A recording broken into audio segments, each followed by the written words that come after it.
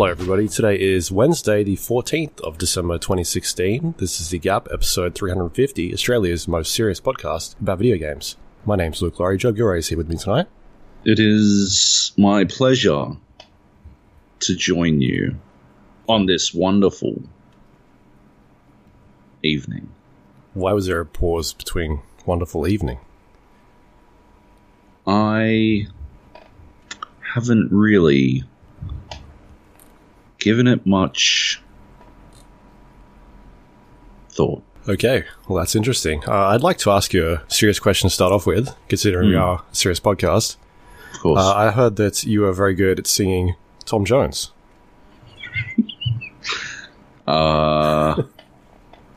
Hearsay and conjecture. Can you explain a little bit about what happened with your Tom Jones experience?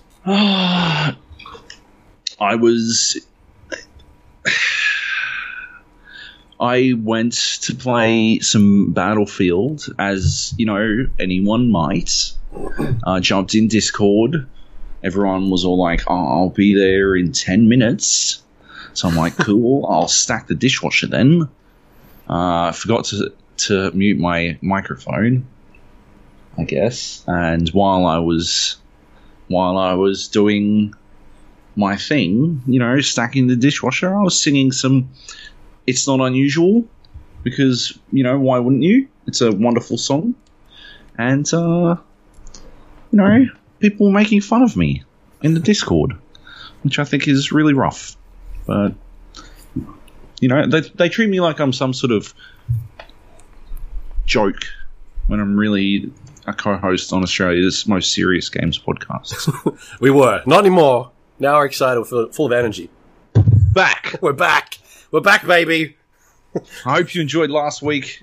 Our sick prank. It was a PewDiePie level prank. It was.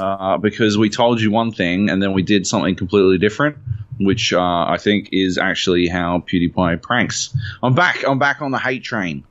Okay, I was all like, you know what, PewDiePie, you do you.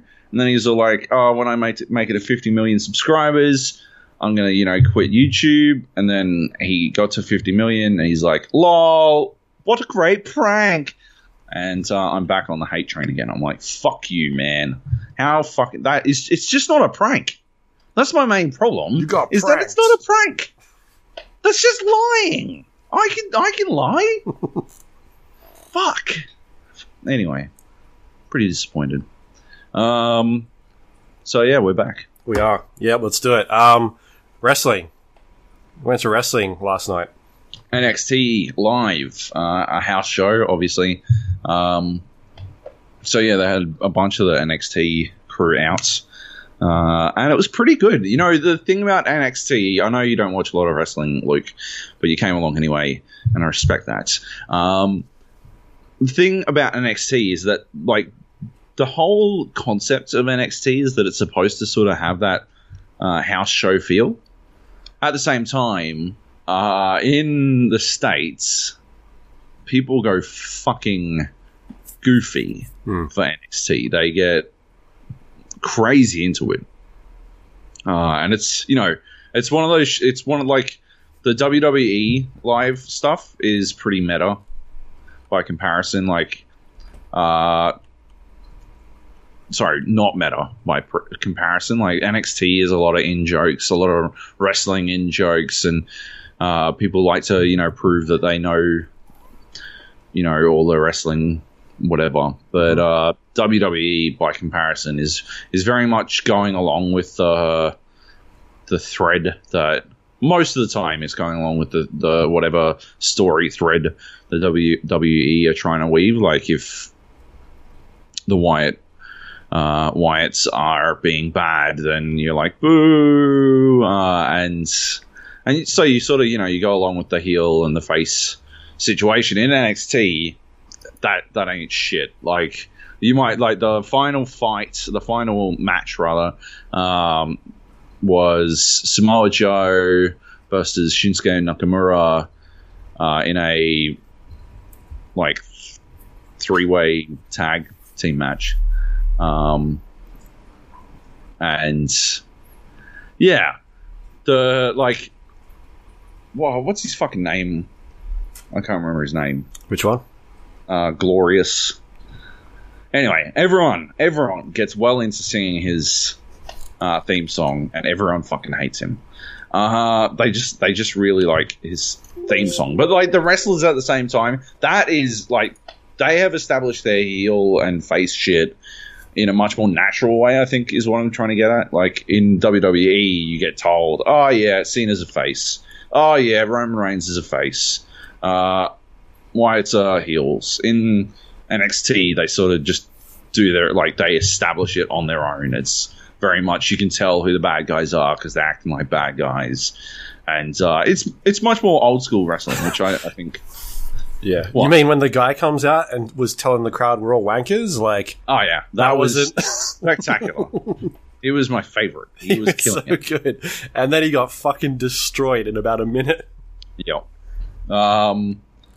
And what else happened? I got in on the ground floor on a Botchamania chant. Managed to call that one out first. I felt pretty good about that. That's some Botchamania is this. It's basically a web TV show that's been going for years. That you could you watch it, and it's whenever wrestlers fuck up, and it's not just on WWE or on televised wrestling or anything like that. It's at like house shows and like indie stuff and all that kind of stuff. And like for the longest time, 90% of all indie wrestling I watched was on Botchamania.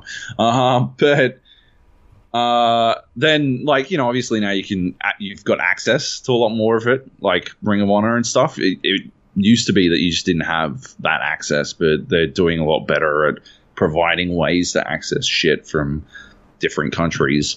So yeah, I only ever watched Botchamania, but Botchamania is basically if you fuck up, and Akira, what's his face, tried to jump onto the top rope and then spring off, and he missed with one foot and went down like a sack of shit.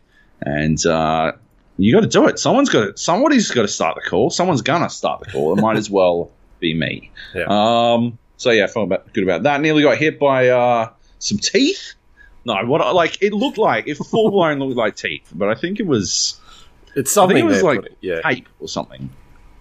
Because I think because one of them had his hand taped up for seemingly no reason, and he'd hit with that hand and shit would go flying. And yeah, I think he might have set up to make it look like he was punching people's fucking teeth out. It worked. People were freaking the fuck out. Yeah. Well, the first time it happened, I was like, holy fuck, that dude's teeth is gone. Yeah. And then after like the sixth time of it happening, we're like, oh, okay, this is a bit. Yeah.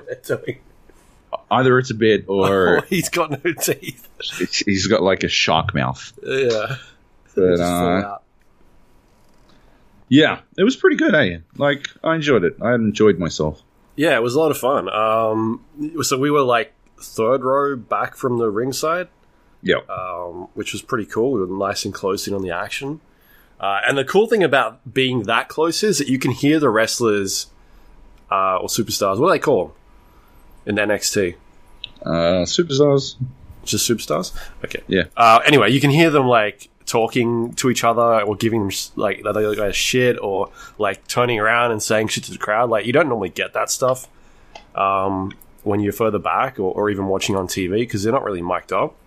Exactly. You're just getting the commentators, and on the odd occasion you'll be able to hear what someone's saying to someone, but this is like full blown.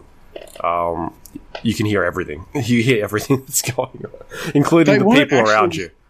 But they weren't calling spots very much. Like they weren't calling out moves very much. I saw them like a couple times. Like one or two times. I think it was when they had to like alter because they'd fucked something up or something. Yeah. Then they'd have to call out what they were going to pivot to. But yeah, there wasn't a lot of they seemed super on top of shit, which was pretty good. I don't know. Like I didn't recognize a number of the people who were wrestling last night. And yeah, like they all still seem super professional. There's some WA guys there, that I swear to God I've never seen before, and they have the worst fucking name of all time. What is it, like BM61 or something? Yeah, terrible. Like, what's the 61 for? He's like, it's the Australian area code.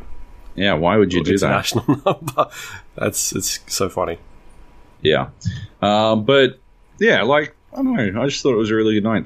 And, yeah, being so close was pretty awesome.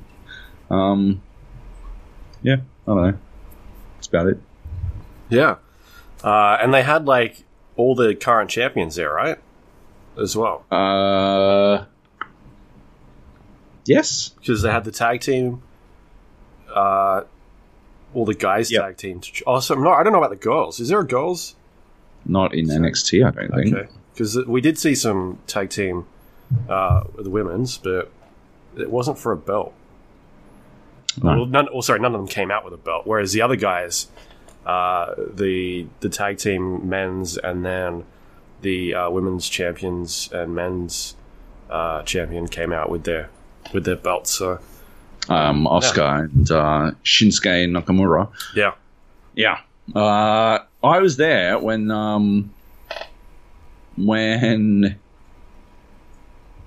Shinsuke and Asuka like debuted. Okay. In the WWE. Oh, sorry, in NXT, I guess. But yeah, it was pretty awesome. So who's like?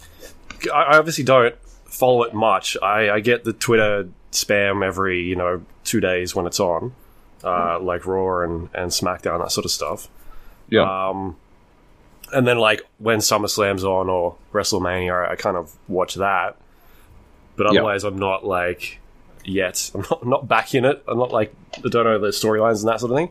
But who are like the main guys from NXT that have come up in the last because NXT is only a couple years old, right? So who are like the big guys that have come up from that and made their way onto like SmackDown and Raw and that sort of stuff? Other than Seth Rollins seems to be one name they kept flinging around on the promo videos. You like the amount of people who have gone from NXT to WWE is sort of ridiculous. But yeah, Seth Rollins is. I don't know why. I think it's because the WWE is still trying to really push him. Like I think he's still a really big part of their push, if that makes sense. So like they're still trying to make him popular because I guess Roman Reigns didn't really work out for them. Because obviously, like Roman Reigns was supposed to be the next big thing, but everyone hated him basically. But Wade Barrett, I think like the first SummerSlam I went to, Wade Barrett was just getting really big, and the whole NXT crew were trying to get recognition in the WWE proper. And I was there at SummerSlam. They'd invited it wasn't other game journals. They just invited wrestling nerds, and because Wade Barrett's a British guy, I was there. Wade Barrett, they bought me a fucking NXT t-shirt to be a Nexus t-shirt to be their leader because I sounded sort of like Wade Barrett because I had a Australian accent instead of a English one. But yeah, so yeah, he's from NXT. He's still I guess he's a jobber now, but he's he went okay for a while. And obviously the big one was Daniel Bryan, because I mean obviously he doesn't wrestle, but yeah, he was pretty fucking huge in that first season. So he sort of really established NXT as something to watch. And since then, I don't know. Hey, I haven't really enjoyed a lot of them. Like, Brodus Clay. There's one dude. Fucking what's his name? Apollo. No, it's not Creed. Obviously, Apollo Crews. I think. Yeah. He is the biggest motherfucking dude I've seen. He is fucking huge, that dude. He's just this big fucking unit. Terrifying.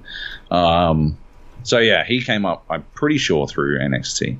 Yeah. And yeah, I don't know.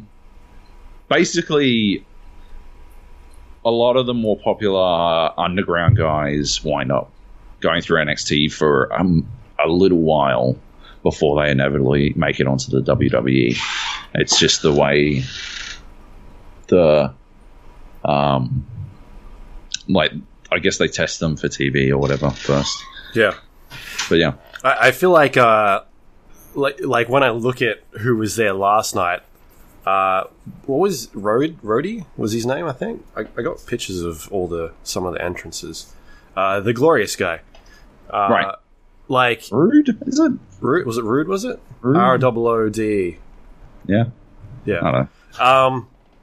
Yeah, like when he came out and that entrance went for like fucking 2 minutes. Yeah, I was like, oh, holy shit! All right, this guy's obviously the favorite, right? But he wasn't. It was really strange. Yeah, people just love his fucking entrance music. Yeah. And he came out and made this big thing about it. I thought he was really good. But yeah, it was really strange. I feel like he's one of the guys that could transition pretty well. Yeah, you like to think that, but sometimes it just doesn't work. Maybe they're not. Yeah, he might wind up just jobbing on WWE, and I don't know. I reckon he might be happier. I don't know. I just don't see him having his own sort of thing. He's just sort of like your average heel type dude, like Shinsuke Nakamura, right? The Japanese dude who is the current champion. Yeah. Utterly unique. There is not a single other wrestler like him. Not in the WWE, not in the fucking NXT. Not like he is. That is him. Nobody's like that, right? Okay. You don't agree? Oh, I don't know.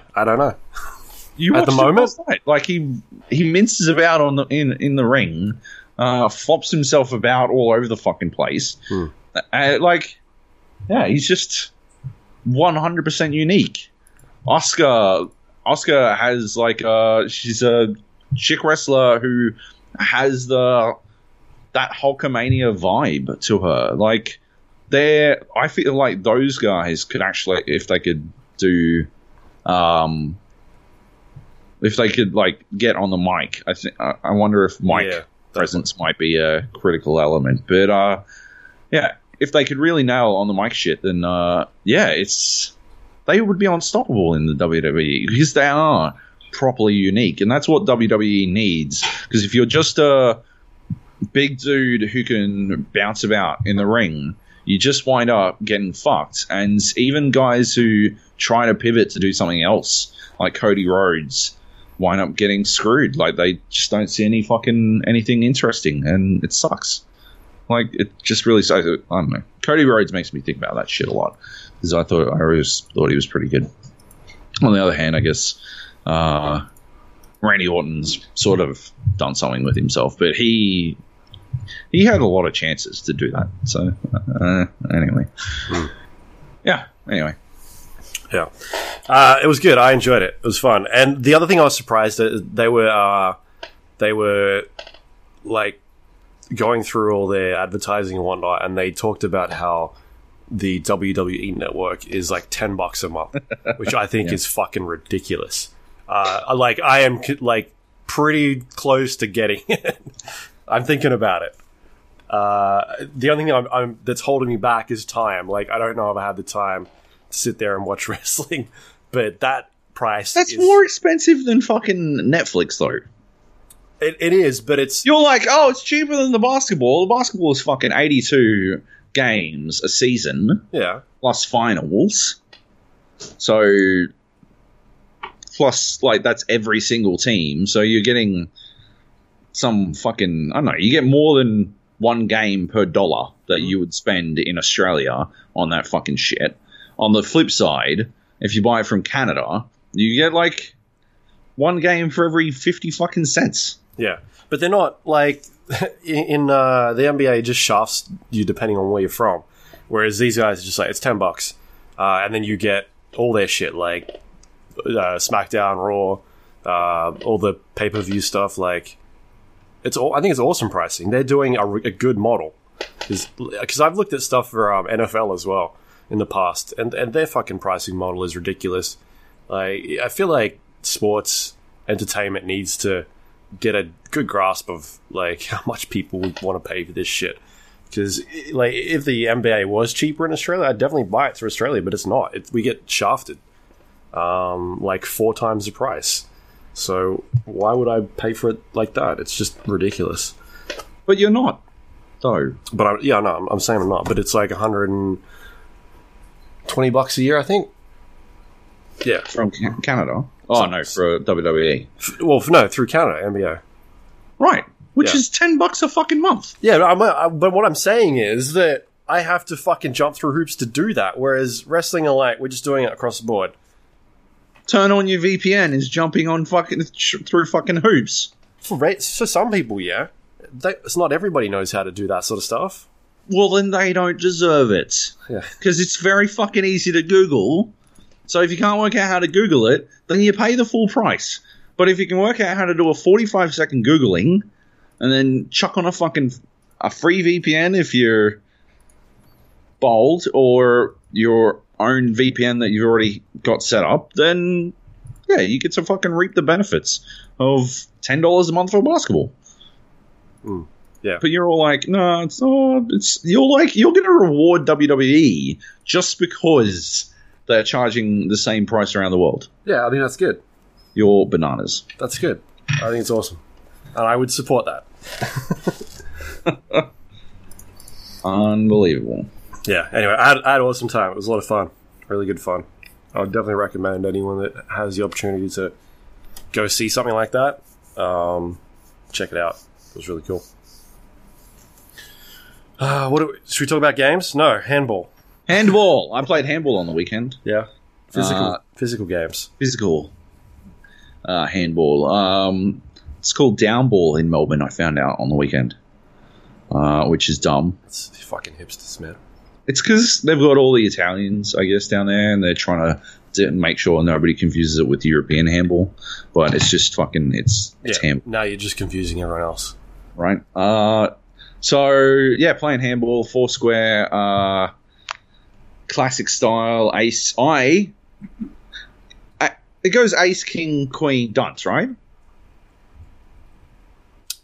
Say it again. Ace, king, queen, dunce. Think so, yeah. Or does it go king, queen, jack, dunce? I think it's ace. Yeah, it's ace, right? Yeah. Because you wanted to be an ace. The ace position. Yeah. Right? Insane. No. These guys call it down ball and they insisted on making it king. But then I stayed in fucking ace for, I don't know, like an hour. And so I renamed it to ace in honor of myself for being the fucking ace. I didn't want to be the king anymore. Yeah. I would legit, like, I'm so bad at throwing a frisbee that I hate that frisbee golf is so big, but I can't join like a fucking handball league. I would join a handball league in a fucking flash. That'd be amazing. But no such thing exists, so yeah. Yeah. Try finding an indoor basketball court around here. That sort of shit is impossible. I've looked. Yeah. Like, we live in the city, and that stuff is hard. There's like outdoor courts everywhere, but usually they don't have nets or any of that stuff, and I don't like playing without nets. It's terrible. Why? What's terrible about it? Because then the ball just goes everywhere. Can't hear the swish sound. Yeah, that as well. Yeah. All right. Anything else to add to handball? The 3 days after playing handball, yeah, I couldn't actually stretch my arm all the way out straight. It was like I pulled a muscle in my arm or something, pulled a tendon or done something, but I couldn't actually stretch it all the way out. And even now, when I do it, it hurts, which is I don't know, pretty dumb. Yeah. But yeah, that's just, I guess this is growing up. No, like the Blink-182 song. Exactly. But yeah, anyway, that's all I got. All right. What do we got? Do you want to talk about Dota? Sure. We watched a lot of Dota. We talked a lot of Dota. This last week. The Boston Major was just starting last week, whereas This weekend it finished. Well, this last weekend it finished. Exactly. Yes. Confusingly put, but yes. It was pretty amazing. Like, there were some spectacular fucking games at the Boston Major. Like, just some world-class play, which I think is pretty awesome. Like, it's going to be interesting to see how it goes next. But Virtus Pro were stomping all over everyone. Like, they're just trouncing their way through the fucking entire tournament, and then they got beat the fuck down by evil geniuses. Like, smashed, which was crazy. And there's another upset, wasn't there? Ad Finum are just crazy exciting to watch. They play such exciting Dota. It's just like a constant fucking brawl with them. They're non-stop instigating, doing the best to start team fight after team fight after team fight. And what surprised me, I think, is how many teams seemed willing to play their game. Like, I think it surprised me when Forever Young, LGD Forever Young, decided to play that style of Dota. Because it just, like, it wasn't how they were playing the rest of the tournament. And yet AF come out and they just start shit. And yeah, LFY are just like, okay, cool, let's do it. Let's fight the whole time. And yeah, it was just bananas. They switched. They were no longer, like, in the second game against LFY. AF weren't able to instigate any team fights and initiate any team fights. And the difference was, like, significant. LFY were able to actually play their own style of Dota, and they managed to get the victory. I think that's, like, just, I don't know, fascinating. It fascinates me because, again, in Game 3, I had Finum baited them. It's like some sort of psychological trick that they do, where throughout the fucking tournament, they just kept baiting teams to play their style of Dota, and then obviously they would beat them at it. Like, yeah. Yeah. And, like, this is a team as well that I've never heard of. Yeah. They're a pretty brand new team. I think they started 6 months ago when I looked. I've got a page up now. I can just check. That was established in 2015. Right.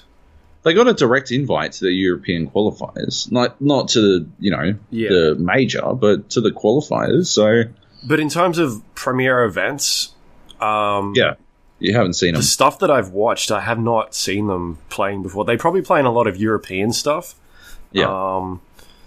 And like qualifier type matches, because that's where you get a lot of those teams playing in. But they're not like a name that I've seen before. And the other thing that was surprising me is that, like, they're a Greek team, entirely from Greece, right? Yep. And I looked at those names and I'm like, I don't know any of these people. Usually you get like mixes of matches, the same people playing, and they come in, they bring maybe two other people with them, or like there's some new person from fucking Southeast Asia that's a 8K player that they brought up, and they're only really new to the scene. That's not the case with these guys. I don't know any of them at all. That was really interesting to kind of see them come up through the ranks and be this like underdog story. Yeah. Not only that, but like smashing teams that have done really well in the past. And they were like, the smash was on as well. There was no fucking chill. They were fucking doing spectacular shit, like just taking it to teams. But I really do think that it was psychology that got them through there. You know, they just baited the other teams into playing their style of Dota, and they were very fucking good at that brawl style of Dota. You know, which is, in my opinion, fucking awesome, because I love watching brawls. I don't like watching tower pushes or split pushes. I just find it like just withdrawn split pushes bore the fuck out of me. And I'm so glad that Dota as a whole has shifted away from that, but it's still in some cases the only viable strategy for some teams, depending on how they're going at any time. And if they're just like actively avoiding fights as much as possible, it can be super fucking boring. So I'm just looking now. They started the end of 2015. So like midway through 2015, and up until this tournament, they'd made a prize earning of $31,000, $31,000 US. So keep that in mind. And now they've earned for a year. $500,000. Picked up $500,000 because they went all the way to the fucking finals. Yeah. Which was also pretty fucking epic. So in the finals, OG took on Evil Geniuses. I blanked. Evil Geniuses, and it was not even close. They were like 30-minute games. Yeah, I was up for those ones. 30-minute games, and I don't know, they just didn't even look like they had 30 minutes in them. Just OG just played all over them. I tell you what, though, you could see like the flashes of brilliance from the many elements of EG, like Artesia and Crit, like were able to pull together some shit a couple of times, but it just wasn't there. Like there just wasn't enough for them to carry the entire thing all the way through. Whereas OG, they just seem to work like a unit the whole fucking time. They always work towards their end goal. And Digital Chaos got stomped by Ad Finum. And once again, they got baited into playing this brawl style of Dota, and Ad Finum just fucking had them. DC had to like wind back and actually slow shit down to try and like have a shot. And even then, Ad Finum just didn't give a fuck. Like they were just able to find them, able to pressure them, and able to initiate team fights constantly, which was like I said, what I prefer to watch. And then OG versus Ad Finum, which was just like there's not much to say about the grand final other than game that second game. Well, third game. Sorry, third game. Game 3. Game 1 and 2, though, right? Both opened with straight up brawl shit. Yeah, where Ad Finum were chasing this brawl, and OG were like, "Yeah, okay, let's do it." It's like in UFC when like a master striker walks out and starts like teeing off at the start, and the other guy just stands there and starts swinging back. That's what it was like. And in every other time that someone's done this against Ad Finum in this tournament, against DC, against LFY, like they got put to fucking sleep. OG stood there, ate shit, and then just sent it back at them every single time. Almost every single trade OG had in the first game went in OG's favor. It was always like a 2-for-1 or a 3-for-2 or like 3-for-1s, shit like that, where OG were just doing the same thing that Ad Finum wanted to do the whole time and just coming out ahead every single fucking time. The turning point was like 20 minutes in. I'm looking at a graph now where something happened at 20 minutes and they didn't get any kills from then on. So the score ended up being like 32-9. 32-9, yeah. So 20 minutes, no more kills. It all went to OG. That was game 1, right? Game 1, yeah. Ridiculous. So it was. It wasn't 20 minutes. The last kill for Ad Finum in game 1 came at 12 minutes. 12 minutes, yeah. and the game went for 43. So there were 31 fucking minutes where they were just getting their shit pushed in.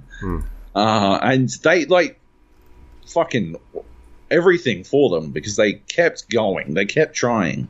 But they were just fucking routed by OG. Every single thing they tried, OG seemed to know and have an answer to already, which was bananas. And game 2 went similarly, although not exactly the same. They had a bit more luck, but the end of that game was spectacular. Fly was playing on Dazzle, and there's a move like Rise from the Grave or some shit that Dazzle can do where people don't die. Yeah. And he was applying it like a fucking master, and like just basically Ad Finum weren't able to get a kill. They would do all the fucking work, and then the hero wouldn't die, and they'd be just left holding their fucking... Like, what the fuck are they supposed to do then? Like, they've already thrown everything to dump this dude out. He doesn't die, and he's still standing there, and there's 5 fucking OG guys standing in the middle of their base, and none of them have the fucking decency to die. Like, goofy. Yeah. There was... Yeah, I think that final fight was... Ad Finum lost 7 heroes. There was 1 dieback, and OG didn't lose a single person. I would have fucking quit Dota. I would have quit Dota on the spot. I would have been like, you know what? Fuck it. Just give me... We're not going to play the other games. Just give me my $500,000. I'm going to go play something else. Go play League. Yeah, fuck you, okay? Fuck you, everyone. That's bullshit. Game 3, though... Yeah, that's when they showed... Game 3 is one of the best games I've seen, I think, this year. maybe ever. It was fucking goofy. It just... Like, every time you thought Ad Finum were fucking done, they had some other trick up their sleeve. And, yeah, it was bananas. Like, OG had first blood in 25 seconds, and it seemed like, oh, fuck, it's just going to be more of the fucking same. And yet, yeah, OG just couldn't... I don't know what it was. Like, if I were OG, like, I'd be all, fuck it, we got this. Like, we can afford to lose this, so let's take some risks. But... Like, that's just not how they play, and yeah, they didn't take any risks, and it wound up fucking biting them in the butt some 70 fucking minutes later. Yeah. When, yeah, the fucking ending to that game is just utterly brilliant, like, spectacular.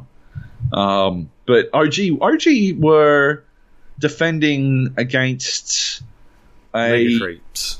Against AF and Mega Creeps, and they were mounting their own offensive for 13 fucking minutes of that fucking game.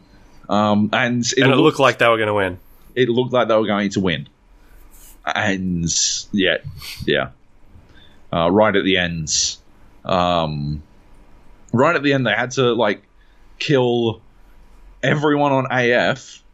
They had to kill Madara twice. Because he had the fucking... Madara? I don't know how he says. I don't know.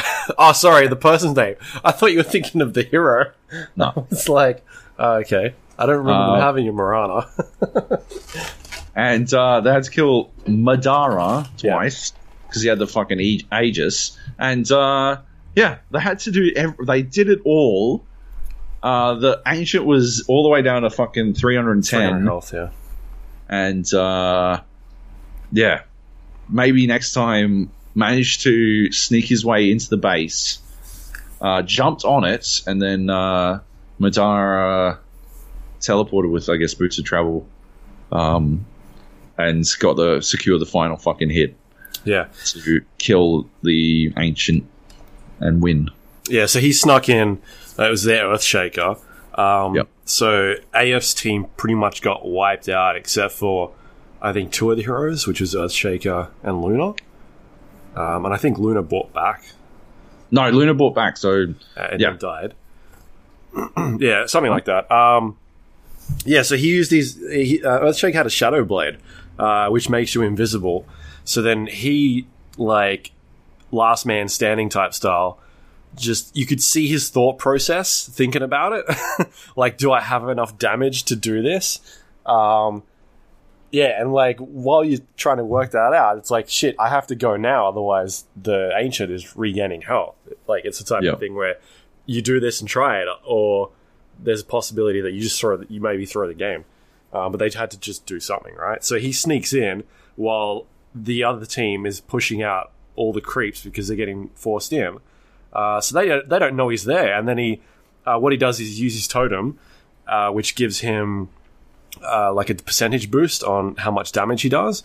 Plus, also, when you come out of being invisible, you also do a percentage, like, ×2, I think, on top of the damage.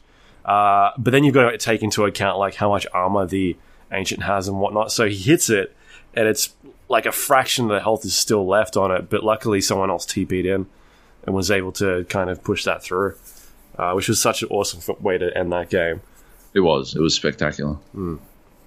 It's definitely worth watching. Yeah, if you've got an hour and 10 minutes to spare.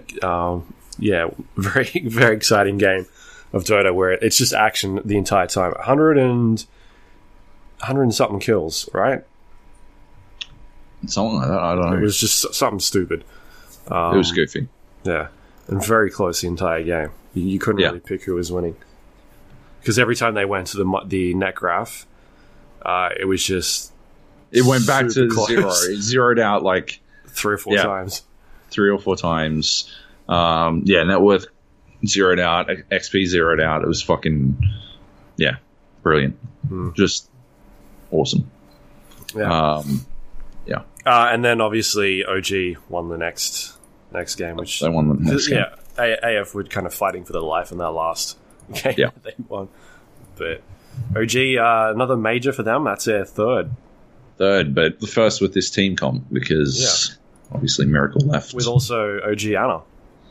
Yes. An Australian. So an Australian won a major. Which is pretty cool, I guess. I just don't know if what's his face was on Newbie. KP was on Newbie when they won their last major. I'm not sure. I don't think he was. Although obviously KP's done well with Newbie. He's done like what do you call it? International stuff. Yeah. I'm pretty sure KP is our most successful esports player in terms of like net worth. Sure. But this win puts Anna up there because he gets 200k off that win. Yeah. Which is pretty awesome. I suppose a large portion of 200k. I'm sure there are parts that go. I don't think that. Yeah. But his cut is 200,000. Yeah. That's awesome. And you interviewed him the week before. I did, which is pretty cool. Yeah. We talked about that already. Yeah. Anyway, Dota was amazing. Do you want to talk about 7.0? Yeah, so then they announced 7.0, which was a bit of a surprise because everybody's expecting it to be 6.89. Sure. So 6.8, version 6 has kind of been running since original Dota, back when IceFrog kind of took over.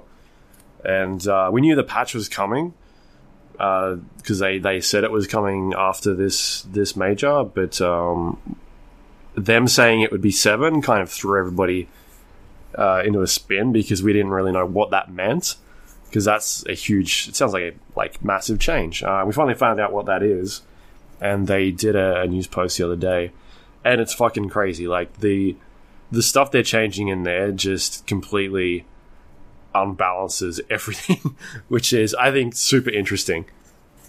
Because we've talked about it in the past where they've gotten to a point in Dota where, we had the international go past and 100 and something heroes were picked, like the most ever in tournaments, and they were feeling pretty happy about where the game was at. And in order to kind of rejuvenate things and try and make it a bit crazy again. I think this is an awesome idea of just fucking going through and just wrecking it, and then spending the next however long trying to fix it, or trying to see what teams can do and what they can do with all this stuff. It's super, super interesting. So 7.0, what they're doing is they've introduced their first new hero into the game that is not from the original Dota, Monkey King, who I've played a little bit of that last night in practice, and he'll definitely get nerfed. He seems pretty fucking crazy at the moment. It could be that people don't know how to play him, but just from the stuff I was doing in practice, there's some really interesting combinations in there. He seems like a kind of jump in and do a fuckload of damage really quickly kind of hero. Like burst damage type stuff. So, yeah, I'm curious to see what they kind of do with him. I think they'll nerf him down a little bit. Anyway, they updated the HUD. They made it a bit more cleaner, kind of, I guess, in line with how the rest of the Dota 2 game looks at the moment, because they ported it over to the new Steam engine earlier on last year, I think it was. And the actual in-game stuff was still very much looking like the old version of the game. So they've kind of brought that up to date, redone all that, made it a bit cleaner. It's got a lot of work to do in it still. There's definitely a lot of problems in there. Stuff like notifications being in the wrong spot, or not very good spots. Health bar, I think, is in a bad spot at the moment. It needs to be up higher. The icons are a bit small. Maps a bit too small, but I did see they try to push out a patch today to address some of that stuff, but there's still a few more things in there I think needs a bit of work, because just a couple things in there aren't quite right. But yeah, awesome progress on that. It gives you kind of a bit more room to look at things, not stacks, but maybe, I don't know, 10% more screen, 5% more screen, which is cool. And then also some like little quality of life stuff as well that they've added into that HUD to kind of bring it up to speed. With like some of the ways the heroes work, they have unique like abilities and whatnot. The HUD kind of integrates that stuff now, which is cool. What else they got in there? Kind of balance changes. They've gone in and done more balancing work, but also introduced talents, which is the big new change, which kind of fucks up everybody. So they've taken pretty much Heroes of the Storm, the talent system from that. So in Heroes, what you do is you get every level you get a decision to make of whether or not like you want to put a point in a certain ability or some sort of stat, and that kind of determines your hero build, because in that game there aren't any items. There's only this talent system.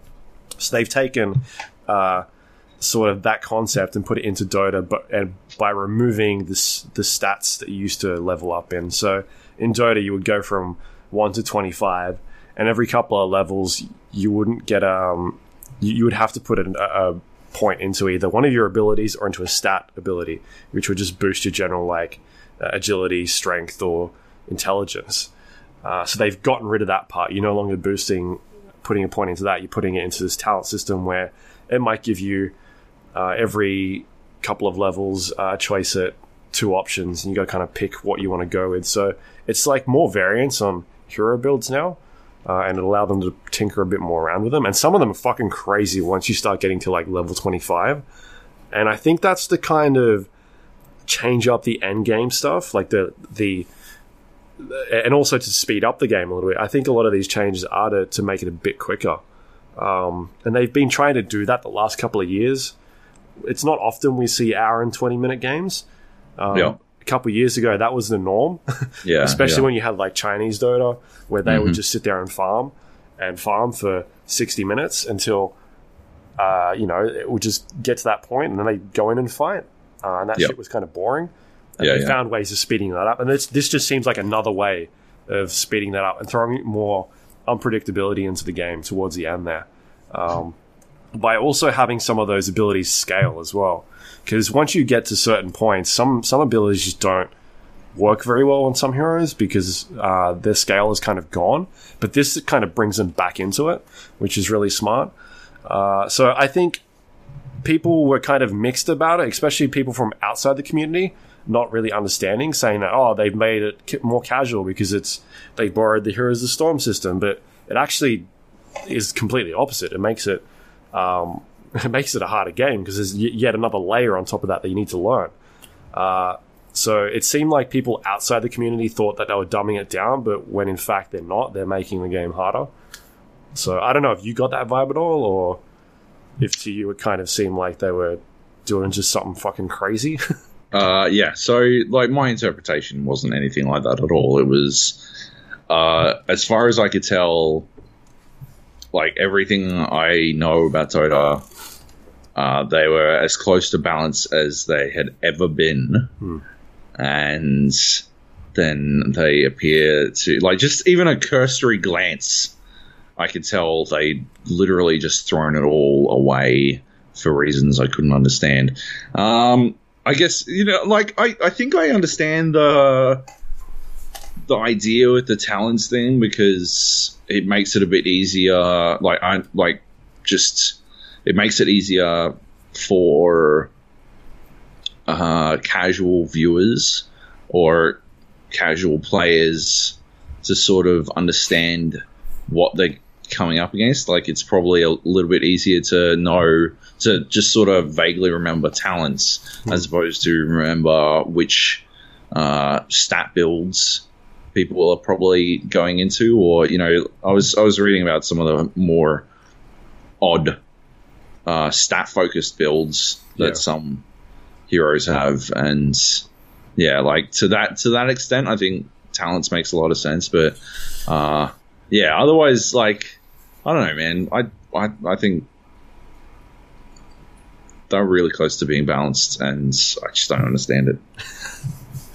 That's Ice Frog, man. He crazy. Yeah. Yeah. They also changed the map, which is pretty crazy. So they put in like extra 2 jungles, put in more enemies to kind of farm in there, I guess you call them. What else did they do? They they remodeled a couple of the uglier heroes.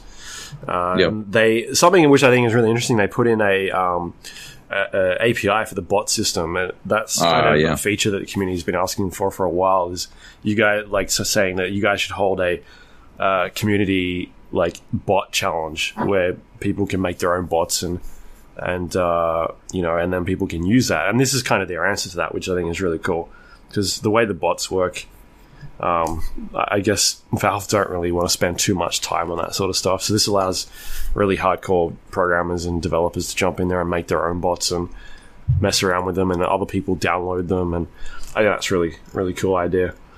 But yeah, a lot of huge changes coming to that game, and they're out now. So anybody can go check that out.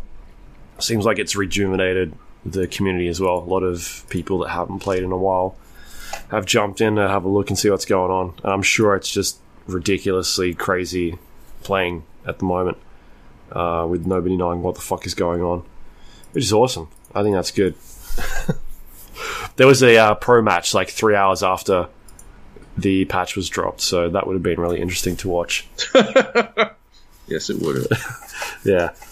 Anyway, I think it's a good change. I think it definitely needed a shake up. I do like them going in and doing like big patches where they kind of just look at who's not being used and try and buff them up a bit, and the guys that have been picked all the time, let's try and all that. But this just goes in and just fucks everything up completely, and nobody really knows what to do at the moment. I think that's super interesting and fun. Should be fun to watch. Kind of where the next big competitions kind of go, and what the, you know, big moves are people start going towards. Like, what's the new meta? That'll be interesting, because this last meta was like, there is no meta because the game is fucking so pristine.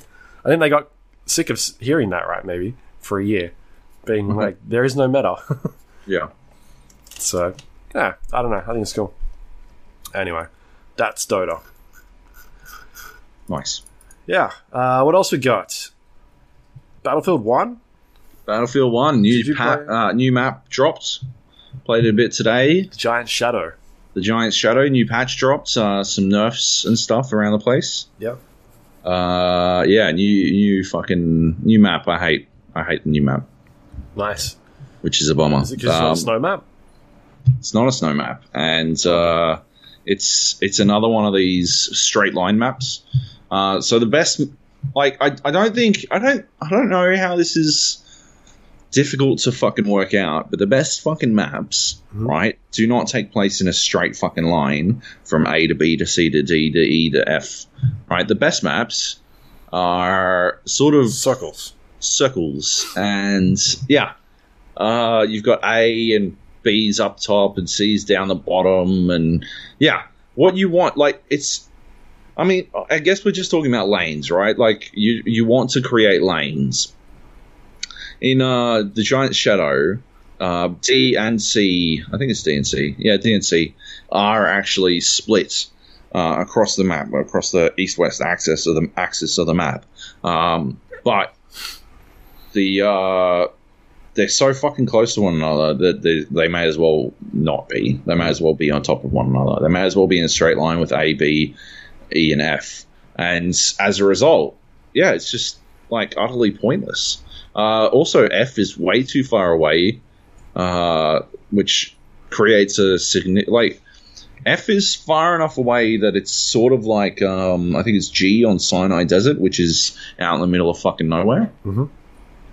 F is like that, except it's the first point one team will cap, which creates a real, like, disadvantage for the team that is on the other side. I mean, I guess the disadvantage is on the team closest to F at the start, because they've got longer to go to get to C and D, which, if you control C and D and the points behind you, you win the fucking map. But if you just send, like, if you're on the F side and you just rush C and D, then, like, you're going to cause enough headaches for the other team to slow that cap, and your team should be able to contest it by the time they arrive after capping F and E, which means, it's just fucking dumb to me. Like, how the fuck did they screw this up? How the fuck did they make a slightly larger fucking Suez? But they did, and it's just goofy. I like, theme-wise, I like it.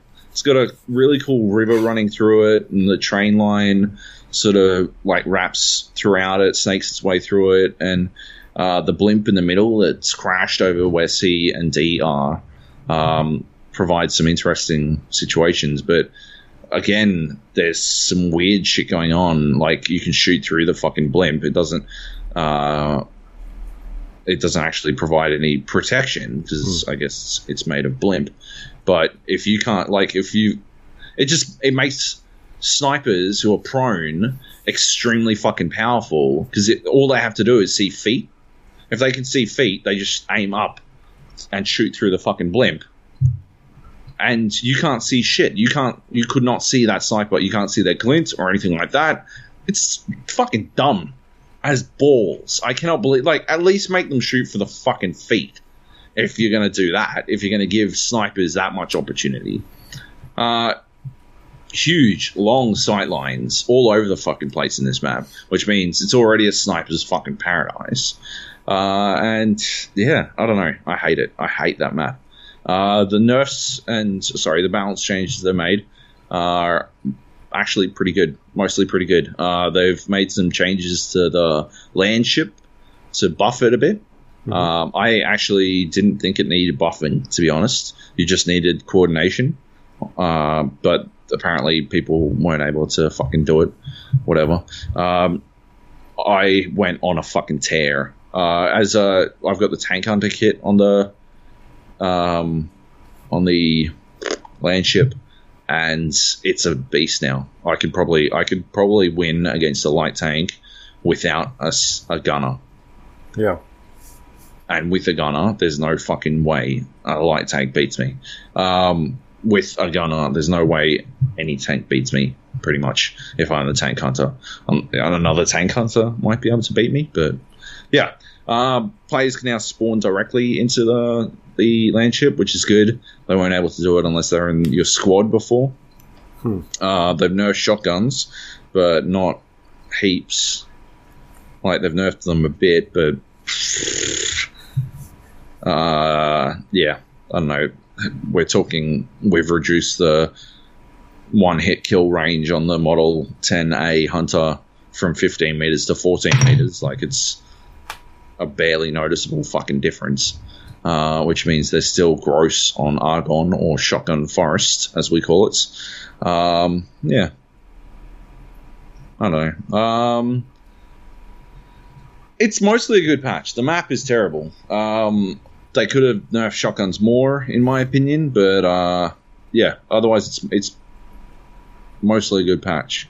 And I like where it's heading, but if other maps do shit, like if other maps use the same design philosophies as Giant Shadow, I wouldn't fucking pay for them. You'd be fucking nuts to pay for them. Also, I think you talked about this the other week, but fuck me. If you don't have premium or didn't pre-order the game, you don't get access to Giant Shadow for a week. And it's already split the community in half. Yeah. Like, I'm happy to not play Giant Shadow, but yeah. Half of everyone's playing fucking Giant Shadow, and half of everyone's in the normal playlist, and so yeah, that's all they've done.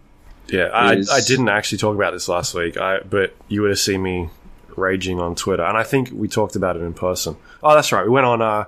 We were drinking over the weekend. Were we? Yes. That's Friday. Yeah, and that's when I was raging about it because right. So they've released this new map pack or map, and it comes out December 20th. But if you have the Battlefield Premium content, which is like you have to pay for that, it's something stupid. You get it a week before. But what that does is it splits the community, right? Because there's different playlists now for people that have premium. Yeah. And that's fucked. So I was on Twitter raging about that because I thought it was stupid, and I can't believe that they didn't like see this coming, or they did see it coming, but they just don't give a fuck. It's just so dumb. Yep. Yeah, and I'm not going to buy premium. They can get fucked. Yeah. I would wait, I guess. If I wouldn't buy premium yet, I would wait and see what the first map pack's like, because yeah, I wouldn't want to buy maps if they were all going to be like Giant Shadow. I would be very fucking upset. But yeah. Anyway, that's all I got. Cool. Final Fantasy 15. I talked about this last week. I was very early on in, I think 10 hours, something like that. I played another couple hours. The one thing I was really confused about was, remember I was talking about why they put this in a desert for, and it was kind of barren, and I thought that was a bit weird. I think I found out the answer to that. I'm now in the next like kind of area or environmental place that kind of throws you in, and it's very much like a forest or a wild, lush area, lots of trees, tall trees, rocks, really, really pretty. But you can't fucking do any combat because the camera is balls, and like the camera just gets stuck behind everything: trees, plants, rocks. You just can't see anything. I tried a couple of different solutions to try and make it a bit better, which was you can change the distance of where the camera is, but the default I think is on medium, and there's a close one, and then there's also a far one. So I put it on far. Far was too far. I couldn't really see what was going on, because the game is so fast paced, and you got to jump in and try and get out of the way of enemies and jump in and hit them and work with your other team members to do damage. You kind of need to know what's going on in that action. So I put that back onto medium because it's like, fuck that. There's got to be a better thing I can do. The next step I found was changing the time system of the battle mechanic down to wait. The default is active, where it's just real time. Everything's just running real time. You've got to make your decisions on the fly. Whereas the weight system, whenever you stop moving, the game pauses and you can look around and make your decisions that way. Oh, yeah. And that system also enables you to use some special abilities as well that aren't normally in that other active battle mode. And there's also stuff in the talent tree that you can spec towards that will enable stuff in that mode as well. So it's really interesting. But I found that a lot easier to navigate this particular area because I could stop moving, it would pause the game, and then I could swing the camera around and be able to see what the fuck is going on around me and then kind of plan what I was going to do next without having to battle with the camera and try and get a good angle of what's going on. Because I've got 20 guys attacking me, I'm not dying all the time trying to fight with the camera system. So that kind of made my experience a bit better because I think I got pretty close to dying like 4 times, and I put the game down at that stage. I was like, this is fucked. What the fuck is wrong with it? And I looked up to see if there was a way to fix it.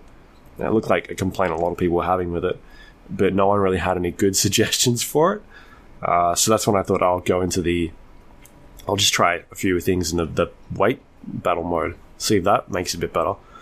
So I think, that camera, they need to do something about it. It's shit in certain situations. It was perfectly fine during the desert scene where there's really not much happening, but as soon as you get into an area where there's a lot more stuff happening on the screen, it does become quite annoying, which kind of sucks. But otherwise, I'm still having fun with it, doing the quests and that sort of stuff. Really cool. But yeah, just the fighting with the camera was a bit annoying. And the other point is like the traveling around, and I think I complained about this last week, but I don't understand the driving mechanic necessarily. Like, there's just nothing to it. It's pretty much just on a track. You're either going one way or another. Yep. It doesn't really add anything to the game at the moment. Maybe something happens later on, but I'm 15, 20 hours in, and all it is just a way to get from point A to point B during the daytime.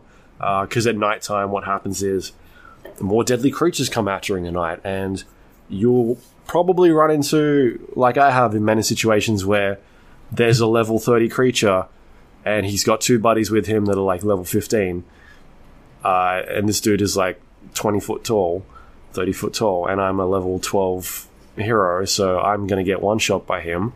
So I have to leave my car there, because when they see these enemies, they get out of their car straight away, and they're like, alright, we got a battle. And at that stage, you're like, well, I'm not going to win this fucking fight, so I'm just going to run. So you can have an option to tow your car back to like a main city, and then, you'll fast forward back to daytime. The only stuff I've seen in nighttime is where you go out hunting for some of these monsters, and some of them are only available during the nighttime. But otherwise, other than that, I can't see any other gameplay mechanics that tie into the day-night cycle with the driving. It just seems like an annoying fucking system. So I'm not sure if other people have kind of experienced that. I haven't really read any reviews, but that's kind of the one gameplay thing that I'm just like, I don't understand why this is in here yet. Like, nothing has really stood out to me as like a good motive of putting this in there. It seems really weird. But yeah, I don't know. I still dig it. There's some stuff in there that I really like about it, but it still does feel very old in some areas with stuff like the camera stuff and that sort of thing. So I don't know. Don't know how I feel about it right now. It seems like it's quite a long game. I saw some people posting pictures today, and it could be like a 50-hour game. And I don't know if I've got 50 hours right now to put into it. I guess I'm like halfway, but we'll see. I've been kind of doing all the side shit as well, so yeah, maybe it's more than 50 hours. It's kind of hard to figure that out at the moment, because it looks like I've not been to many places if I'm kind of only at the second real area. Yeah, we'll see. True. We'll see. What else we got? Want to talk about another game that feels very fucking old? Last Guardian? The Last Guardian. I have problems with this game.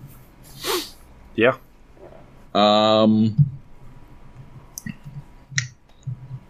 Yeah, I don't know. I'm disappointed. Look, I think there is. No, I think I could love this game because it's this really. All right, so if you don't know about The Last Guardian, it's by the guy who made Ico and Shadow of the Colossus, and you play this little boy, and he's got a big, I don't know, bird, cat, puppy as a friend, and you basically solve puzzles with him on at your side, and yeah, so I see myself being capable of really liking this game, but there are some things that hold me back from it. So there's you and there's Turrico, and Turrico doesn't necessarily follow your instructions. He will, but at his own pace, or sort of in his own time, or maybe it's not at all sometimes if you don't incentivize him. And in that way, I think it's fascinating. It's a fascinating game.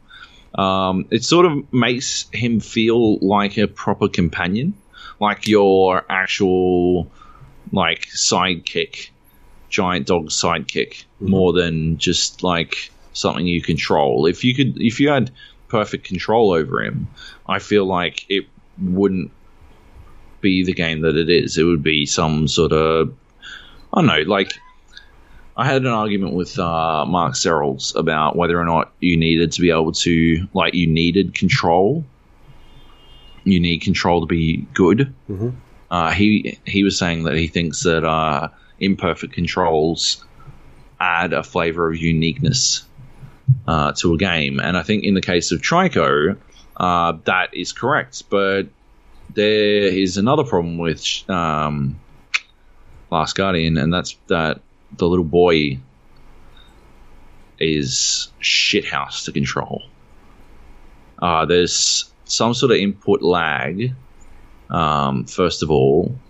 And yeah, just, I don't know, I don't like the control scheme very much, but that's okay. The input lag and the inexactness of his movements results in not necessarily unearned deaths, but more just time wasted for no reason.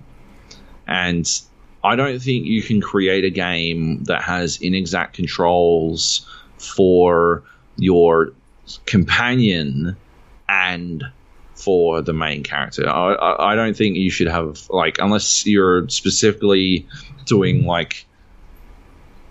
an Octodad sort of thing, or a Q-op, or some sort of game where you're drunk, where the concept of control being inexact is innate to the actual experience. I don't think you can have inexact controls, and especially not in a platformer. And that's the case with The Last Guardian, is that the little boy is inexact in his controls. And I think it's all the real problem is that it's immediately it can be immediately measured against the inexact controls of Turrico, which means that you can see how inexact controls can be used to further the concept of a game, a la Octodad. You don't have to go look at Octodad and see a game with deliberately inexact controls to go, right, see, here, bad controls make sense because that's the theme of the fucking game, whereas in The Last Guardian, it doesn't make sense. You can do that. You can make that comparison directly in The Last Guardian by looking at Turrico, who you fucking have to coax to go places, compared to yourself, where when you press the thumbstick, you're coaxing him to go places. It just shouldn't happen that way. Also, I don't know. I don't think it was. I don't think you could ever live up to the expectations. I don't want to say hype, because I wasn't actually hyped for this game, but I did have expectations because I loved Shadow of the Colossus, and I had And like, to me, it created a sense of wonder in me. And there is a degree of that in The Last Guardian, but not to the extent of Shadow of the Colossus, and not even to the extent of like the Dark Souls games. And I feel like architecturally it's very similar to Dark Souls. It sort of reminds me of a lot of areas from the Dark Souls series, and so I guess I don't get that feeling either. Like, the first time you come across a Colossus in Shadow of the Colossus it's an awe-inspiring moment. It's one of the, like, it actually inspired me to think about the nature of scale in video games. And I'm not talking about scaling a fucking Colossus, although that is a large part of the game. I'm talking about like the nature of size and how size can and should be like fucked with more in video games. And often, like, that's one of the more captivating elements of a game to me is when it actually fucks with size a little bit, you know, and you're made to sort of contemplate your own size compared to the rest of everything. Like, I guess 100-foot robot golf, or the reverse would be one of the few things I liked about that fucking Xenogears Chronicles X was the giant monsters out in the world were truly massive and sort of imposing. And yeah, like that sort of thing, that Shadow of the Colossus had an impact on me, and I haven't really felt an impact on The Last Guardian at this point, and instead all I'm feeling is annoyance at how the little boy controls. And I don't feel like I'll ever actually find myself in a situation where I'm accommodated to the way he controls, because it's a combination of problems. It's input lag and inexactness and a control scheme I don't really agree with. So it's not like I personally I think control schemes, you shouldn't have to think about how to do things in a game unless you're thinking about how to solve a puzzle. And if the controls are a puzzle, then and that's not a critical element of the game, again, like Octodad, then I think it's a failure in design. Mm-hmm. And I think that is playing pretty heavily in The Last Guardian. I don't know. That's what I got. Yeah. Yep. I'd seen some videos, and I don't know, looks terrible. I wouldn't say it's terrible. It's just not that great. Yeah, it seems like too much of a battle to try and get him to do shit. I don't think it is that much of. Are you talking about the donkey video? Yeah. It's hilarious video, but I think he hammed it up a little bit. So I didn't have that much trouble. But yeah, he hams it up a little bit. It is complicated sometimes, but I think it adds a lot to the charm of the game, to be honest. Because yeah, it is sort of like a cat. It's your big giant cat, and you need that giant cat to do some things sometimes, and it can be complicated. Anyway, that's what I got. Cool. Yep. So would you recommend it, or no? No. Fair enough. Don't buy it. Don't do it. Wait till it goes on sale or something. I don't know. Or they fix it. They might fix it. Yeah, might fix it. I played it with patch 1.02 though, so I don't know. I played a little bit of Hitman. Not too much. I did the training mission. Right. It's annoying that you have to do that again when you buy the full thing, huh? Well, I've only played it once, so I don't know. Right. Okay. Yeah, so there's like a training mission that throws you into. I think it's like a boat. Yep. Yeah. The yachts. The yacht, yeah. And it's like, you need to go kill this guy.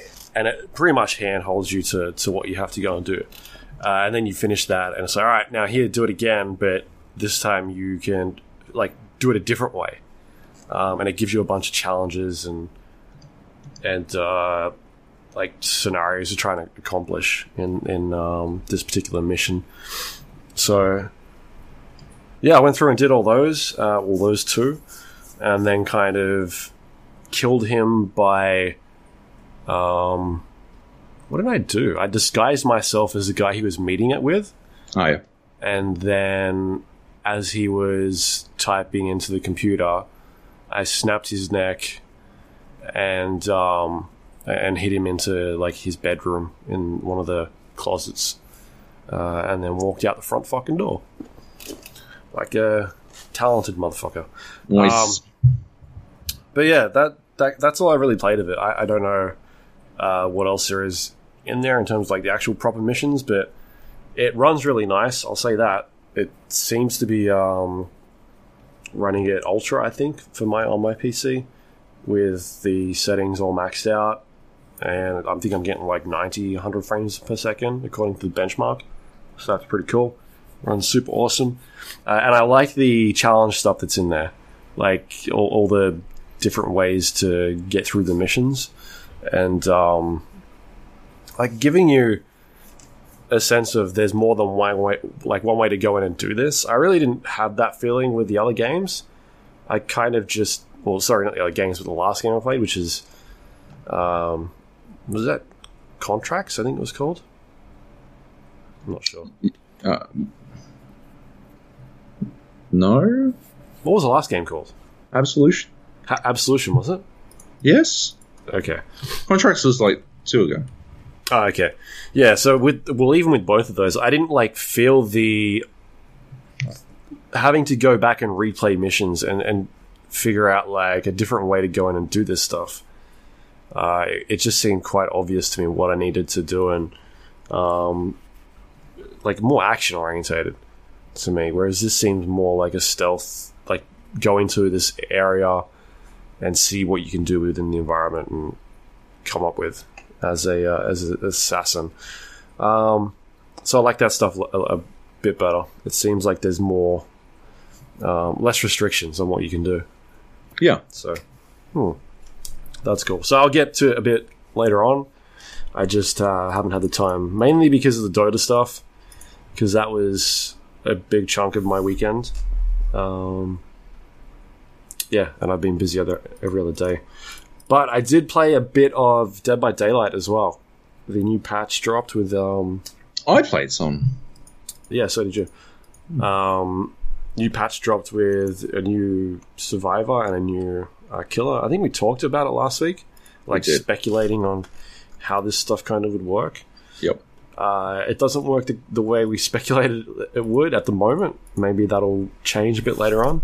I haven't played any more than what we played on Friday night together. I don't know if you jumped in there a bit more on how to go by yourself or... No. So I think I've only played it like 3 times as a killer. And so that's the Hag. Her basic concept is she marks the ground with a trap, and I think it's up to 10 traps she can place around the environment. Yep. And if she's in with heartbeat radius of somebody triggering the trap, then she can teleport to that trap and then start chasing the survivor. The only problem is that when the trap triggers, it brings up this like copy of the Hag, and it tries to scare them, and it does like this animation. And if you teleport while that animation is happening, you become like, it's kind of like a stun. So you get you've got to wait for that animation to finish before you can start moving again. And I don't think I quite agree with that at the moment. Because she's a bit slower compared to some of the other killers. She's not the slowest, but she is quite slow. And it's very hard for you to get from a good vantage point, especially when that trap is triggered quite quickly, and then you can get there straight away. It just feels like you're at a disadvantage as soon as you teleport to that location, because you can't really catch up to the other person. Yeah. because you're just kind of standing there watching and they're slowly getting away. You can definitely catch up to that person, but it doesn't feel like it's worth it in some situations.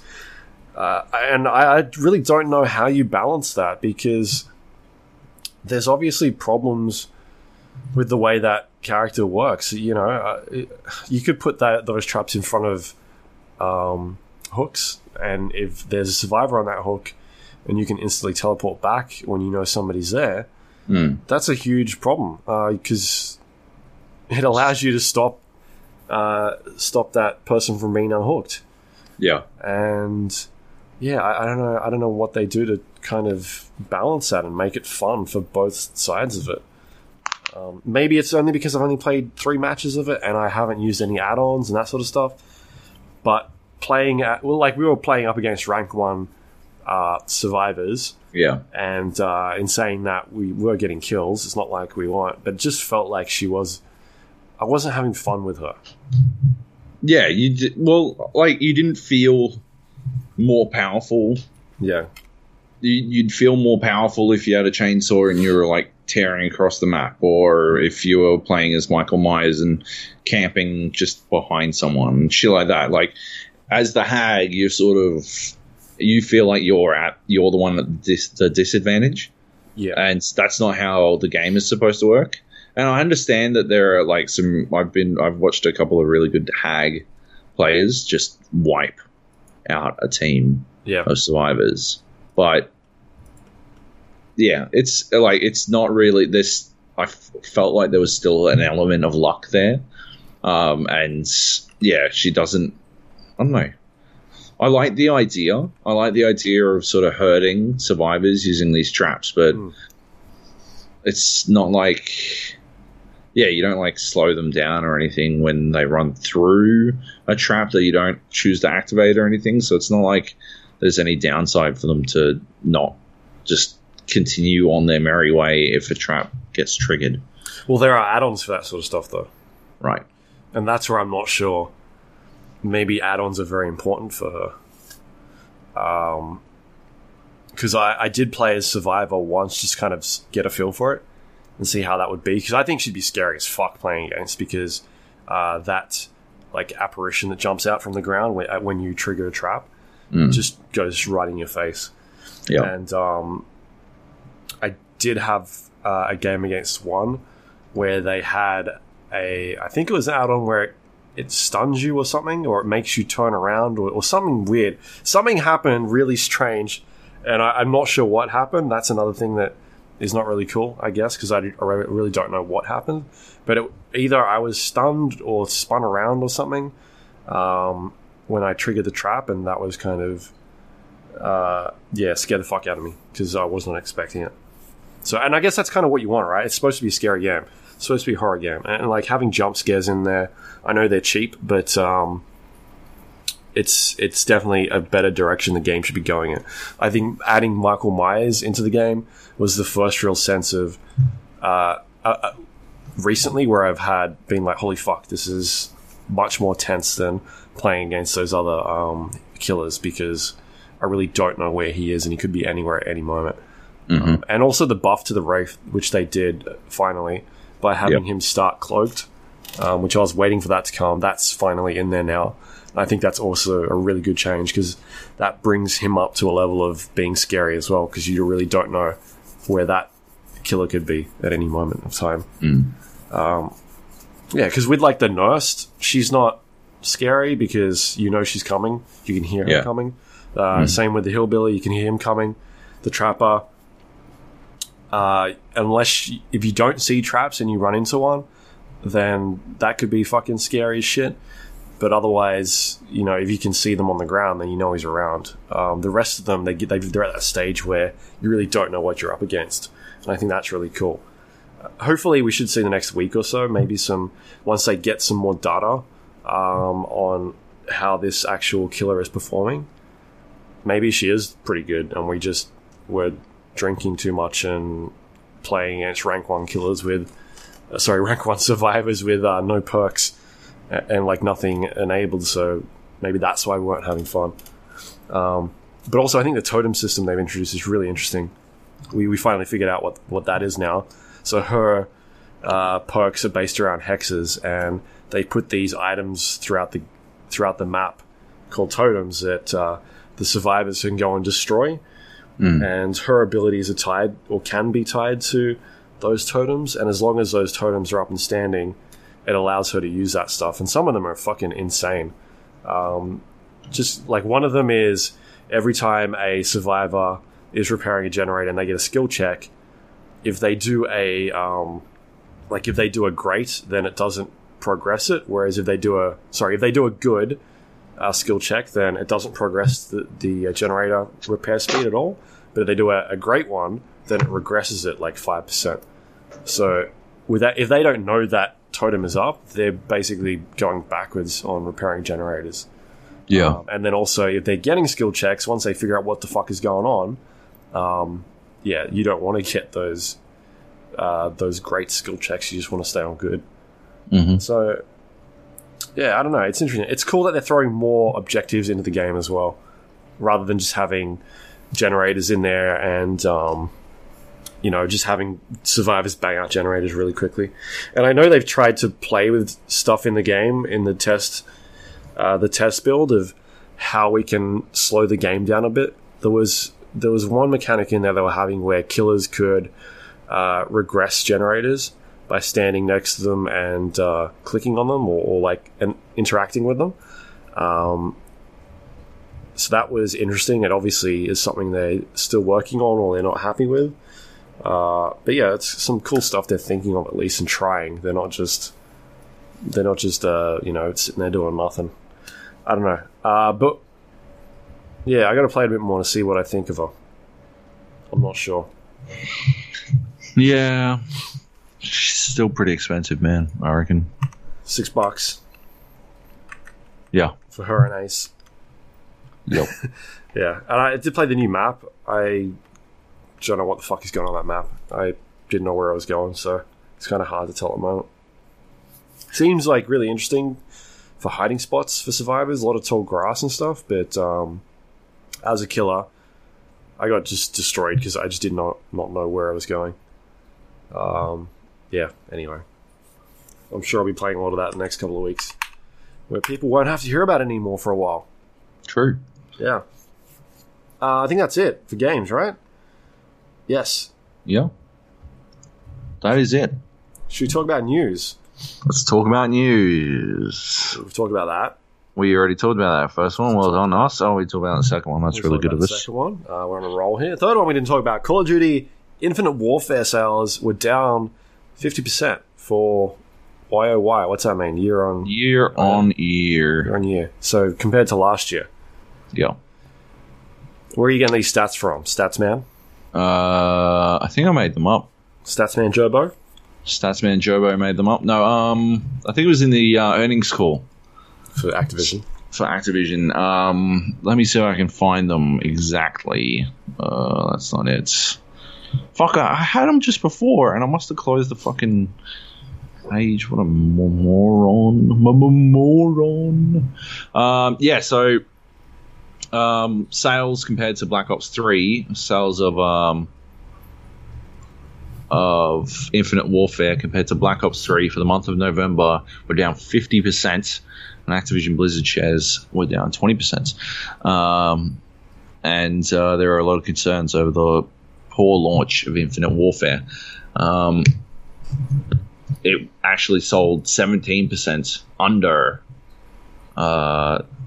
Activision's projections. So even they were expecting it to be down. But it was down even more than they thought it would be. Yeah, it's... I don't know. It's not good for the series. The series isn't looking good, I mean to say. It's... I don't know. I didn't think it was a very good game, so it makes sense to me. And I guess one of the biggest websites in the world did post an extremely long review explaining why it wasn't great. So yeah. Are you saying it's your fault? I am not saying that explicitly, but I might have contributed. I don't know. Contributed, rather. My review was pretty good, so I don't know. Yeah. I don't really care, to be honest. But yeah, I don't know. I just thought it was interesting. It's not doing well. You could tell it wasn't doing well on PC at the very least. I think it's harder to get a game of Call of Duty multiplayer on PC than it is to get a Titanfall 2 game. Although that might have actually, I'm pretty sure that's actually seeing a big resurgence thanks to a bit of word of mouth recently. What else we got? Turtle Rock GM says they're working on a new Dark Fantasy based game. A Dark Fantasy based co-op shooter, to be more exact. Steve Goldstein was talking about the new game that they're working on. And yeah, they're I don't know. Co-op just seems to be in their DNA, you know? Yeah. Yeah, maybe I don't know. I really liked Left 4 Dead a lot. Yeah. I think Evolve had some really good ideas, but once I found out, and I've talked about this, like how small that map was, and it wasn't really the game that I had in my mind, like picturing it when you guys described it to me. Right. Like it seemed like a really cool concept, but I don't think they executed it very well. So, yeah. So hopefully they can do something better. Yeah. Sci-fi though, fantasy. Dark fantasy.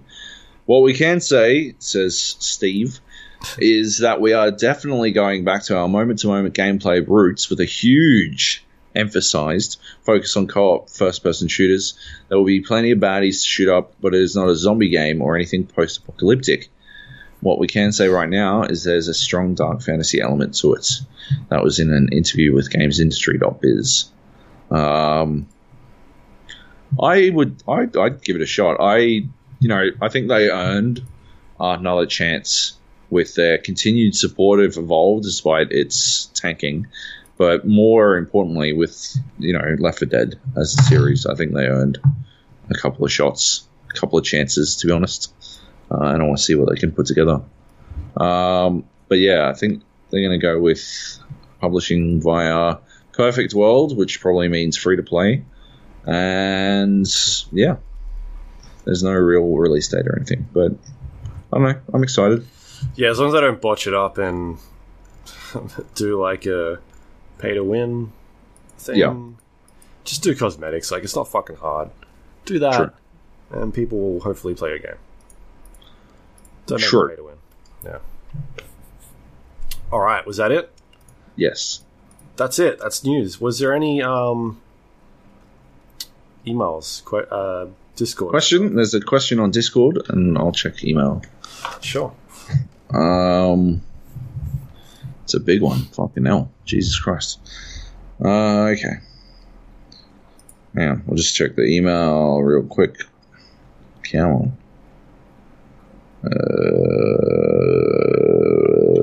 Nothing. All right. Question from Engine. Hello, this is a question I've had for some time. Being the best podcast I intake orally, why do you not make money out of it? Why cannot I get a great deal on Sharry's Berries, for example? Is this due to the Gap's ethics? I like the fact that one of my favorite podcasts does not shovel shit down my throat, but at the same time, I would not mind, because it's not like I've ever bought around. So, why do you not take advantage of us? Good question, Engine. Luke, answer? Snappy answer. I don't know. Why? What would we do? We've talked about it in the past. We have. We're just lazy fucks, right? We are lazy fucks. That is the main problem. But yes, we'd probably do it, but I don't know. At the same time, I don't think we have that sort of Harmontown style ability to get away with completely shitting on whoever the fuck we're supposed to be promoting. So, probably be short-lived promotionally. Right? Yeah, we've thought about doing like Patreon stuff. Yeah. And then maybe turning that into doing something with that.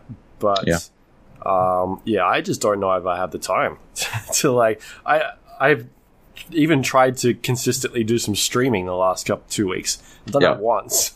So, nice. Because I've just been so busy. Is consistent. Like every night of the last 2 weeks, I've just had shit on. True. Like drinking. That's tough. A lot of schedule. drinking.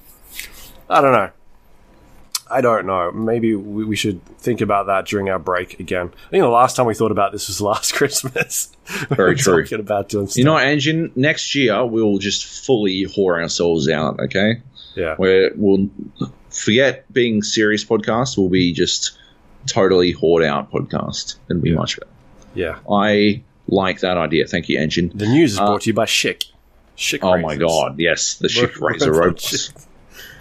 Engine has another question. Okay. One more. Adult esports leagues. Do you ever envisage a time where there will be, say, a CS league like your local indoor cricket league that will allow players and teams to run a semi-casual but with some structure around it league? Oh my god, this is a depressing question, Engine, because such a thing used to exist on Game Arena, big scale. I mean, the Battlefield and Counter-Strike leagues were basically this. I mean, not local because of the nature of the internet, but there were, like, the ladder system was basically this. I mean, you came up from out of this, right, Luke? Yeah, I was one of the big guns. One of the big guns. Yeah, playing. I dominated Counter-Strike. What? Moved from Counter-Strike over to Soldier of Fortune. We won a bunch of those. Chomped out. No, we just got bored. Yeah. Got bored. Had to go find a new game. You could have been huge. You could have been Optic Phase. This is before my time. Oh, sorry, before like esports is big to that point. Maybe. Yeah. But what you can do is head to Cybergamer. It's kind of competitive, I guess. It's a bit more competitive than maybe what you're looking for. But yeah, like Cybergamer runs leagues for basically anything, and you can almost always find someone to play games with. He continues, I would love to play CS in a proper format. I know I'm a little crap at the game, but I also know many people are just as crap as me. Do you think such a thing could work? On an odd note, I had a game of CSGO competitive recently where the atmosphere really affected the outcome. I was playing with what I can only assume were younger players. One of these youngins took on the role of an in-game leader, and we were thrashing them. But it turned, as CS can, and we started to lose momentum. Our in-game leader started to get snarky, and I lost my shit. I did not say so over mic, mind you. So instead I said something like, dude, you have been doing so well leading us, and understand that your attitude will affect this match. If you're negative, people will miss and not be confident to do what is required. It went quiet for like 30 seconds and then came back on the mic like, oh yeah, we got this. Shoot him in the face. Yes, 3 exclamation points is a sign of insanity, but we crawled back and won. So it can be excused, and well, it was on voice, so their exclamations were implied. This is a insane and rambling story. I don't know if you get to accuse people of insanity, Engine. Anyway, either way, the attitude of the team is what made us win. How do I get this again? My friends who game hate CS, but I love it as a game. I'm way too old to take it seriously, so how do I play for competitive fun? Is it even possible? I stopped playing Dota because of the people. Never copped any abuse myself, but I just got sick of the teams fighting with each other rather than playing the game. In every case, the game was winnable if you did not write a wall of texts such as this one. Love your work. See ya. Mm-hmm. Miracle jumped in to try to have a go at answering it, which is helpful. Shouldn't be doing that, though. Yeah, I know. Strict rules and the questions. I know, just unbelievable. Miracle wrote, perhaps you're looking for something like the Face It League, which is actually a pretty good suggestion. Mm-hmm. You can get some pugs, play it in a more structured manner than just competitive CS. Which, yeah, it's a really good... I'm not sure if Face It operates in Australia, though. I'm not sure. I know they do... it's something they use internationally a lot. But if you're suggesting it, I would think. Yeah, it looks like it. Well, no, because I think Miracle's from the States. But yeah, it looks like they have actually opened. Last time I looked, they weren't in Australia. But where's Engine from? I assume Australia. Let's go with Australia. But yeah, it looks like Face is available in Australia, so that's a good option. I mean, yeah, all you're looking for is semi-structured, semi-serious pugs, and yeah, I know that ranked often doesn't really offer that because people just sort of fuck about. A lot of people just fuck about in ranked games, but I've noticed like that attitude thing is one of the biggest reasons why I stopped playing Overwatch, because too often I just wasn't able to swing the attitude of my teammates from being caustic dickheads into being actual genuine teammates. And once the team tilts, it can like so often be over. Like solid work on getting your guy to swing back around the other way. Like you rarely see it. So that's really cool. But yeah, Face It is a pretty good option. I mean, yeah, the Game Arena ladder is what I would have otherwise suggested, or go to Cybergamer and have a look at their comps, but you'll probably have to apply for a clan or some shit, so I don't know if that's more effort that you want to go to. Face It is basically just like random pugs pickup games, so you can, yeah, like a one-day tournament type thing, which is pretty cool. But yeah, good question. Good 2 questions, and yeah, jump on our Discord if you want to ask a question. I can't even talk. Question. How do you do that, Luke? It's thegapodcast.com/Discord. It'll take you to the page and dump you in there, where you can chat with us. Yes. Throw us money. Jump in the lobby, and we can chat. You can watch a video of some of the guys we're playing with completely fuck up a tank that they were driving. Is some epic fuckery. Or yeah, ask us a question in the questions channel. Yeah, or if you want to play a game with us, do that. Yeah. Hit us up. Well, yeah, if you join the server, then you can see when we're playing games, and you can just sort of join in with us from there. I recommend, if we are playing a game, my recommendation, if you want to play with us, like Battlefield 1 in particular, but also with Steam games, actually ping us on the Discord channel, because... Don't DM us. Yeah, Origin doesn't actually fucking flash. I've turned off notifications for basically all in-game overlays because it fucks up when you're recording footage. Just like that ugly little box that pops up. So I don't actually get any fucking notifications, but I would actually be able to see Discord flashing. So yeah, actually ping me in Discord and I'll be able to actually add you to the fucking group instead of missing out playing and you're just sort of in the same server. But yeah. Yeah, I've had that happen where someone's messaged me in Discord, but I don't know. It didn't notify me. Oh, the actual private message in like Discord? Yeah, message, direct message. That's what it is. Yeah, don't do the direct message because that actually doesn't ping. Ping in the lobby channel. Yeah, in the lobby channel. That way we get notified. Just like add us or whatever. Yep. You see us playing. What? Yeah, because I'm the same with Origin. Like, it doesn't notify me if I get a message. It's just I quit Origin and say, I've had fucking 2 people message me asking if they can jump in. But if you've got us on like Origin, then you can automatically just join our game and join our squad if it's not full. And most of the time it will be full. So find another squad to join and just let us know you're playing. Or we'll kick someone out. I'm not sure. We'll see.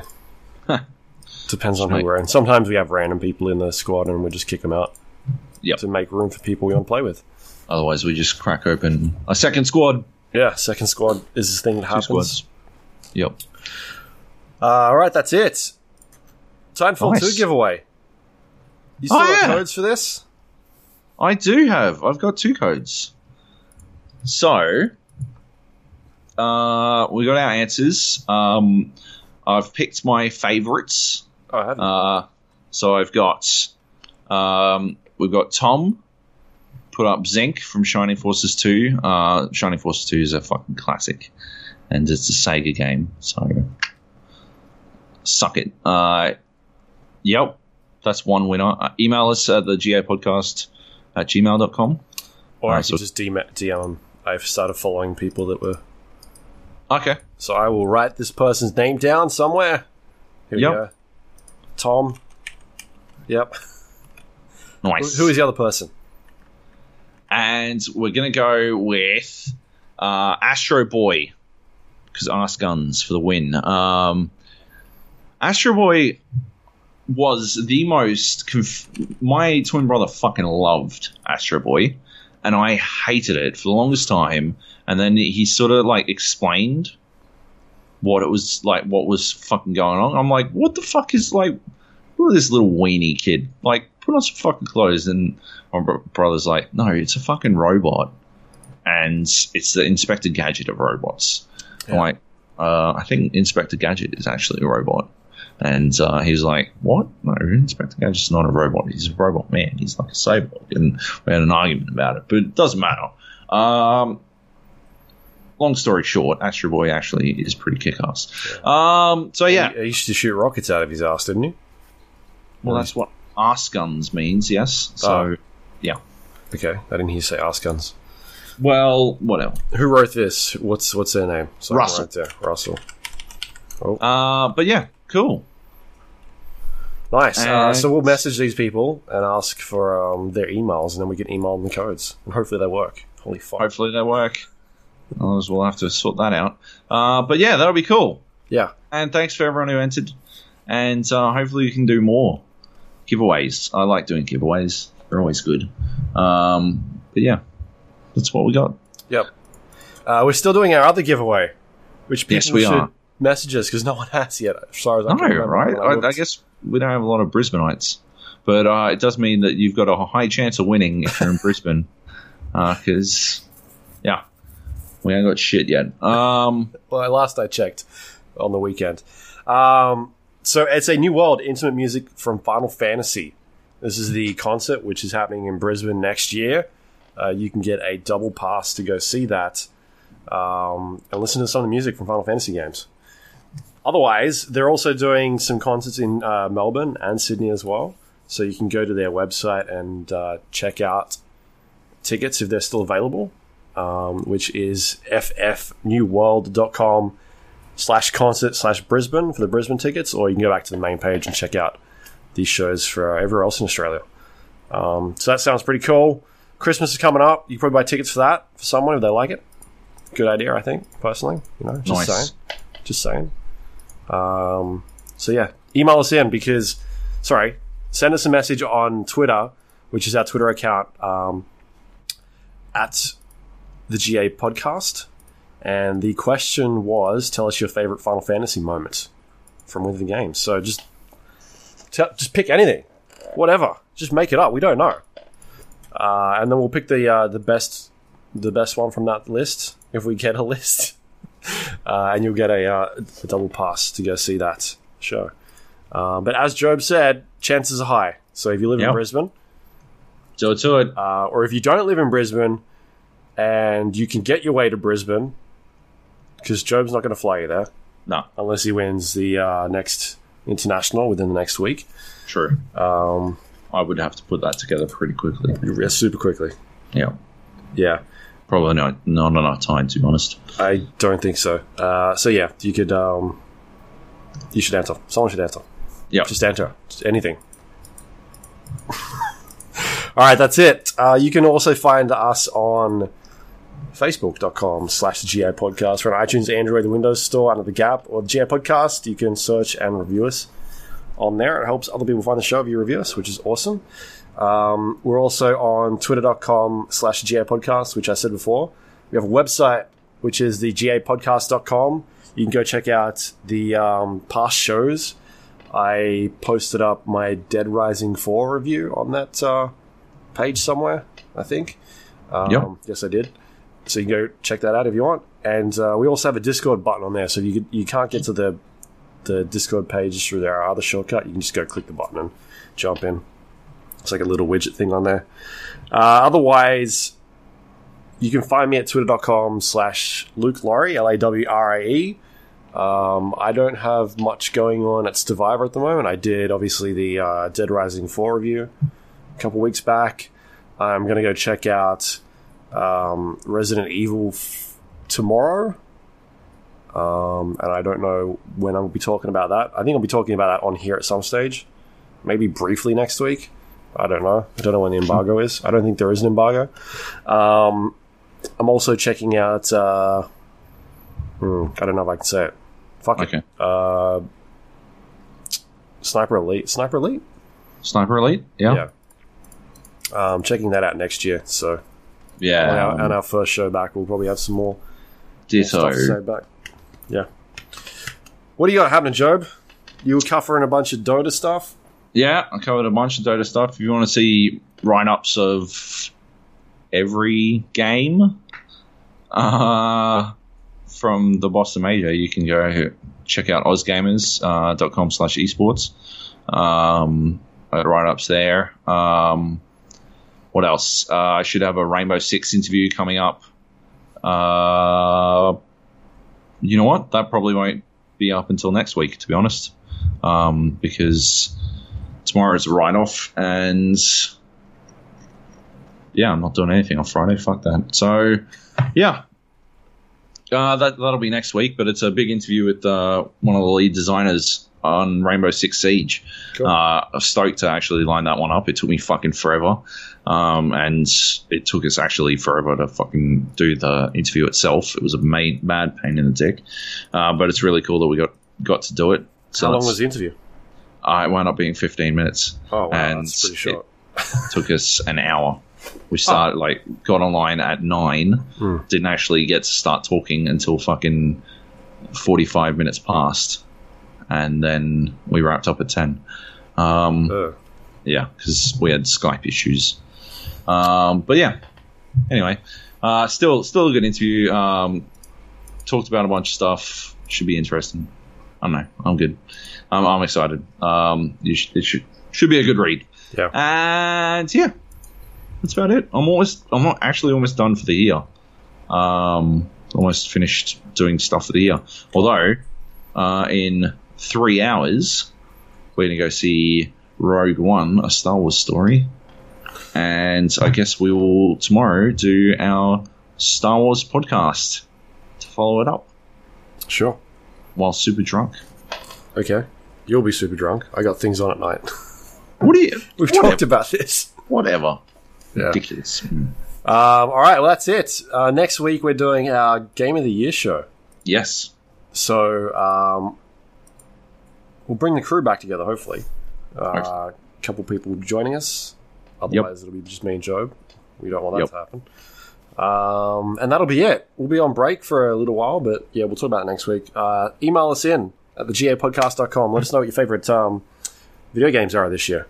Yeah. We'll read them out. Maybe email us in if you think there's a game that we're going to miss, and make it a passionate argument as to why we should include it. Yeah. If you feel like it. I don't know. If you don't feel like it, don't fucking do it. Yeah.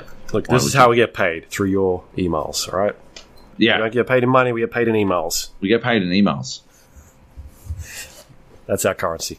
Thanks to MailChimp. MailShrimp. Yeah. All right, that's it. Thanks for listening to our serious podcast this week. A very serious podcast. Next week will be much less serious. Yep. We will be drunk, though. I have some high-quality whiskey. Right. How are you sharing that with us through podcast? I'm going to come over to your house. We're doing it live, are we?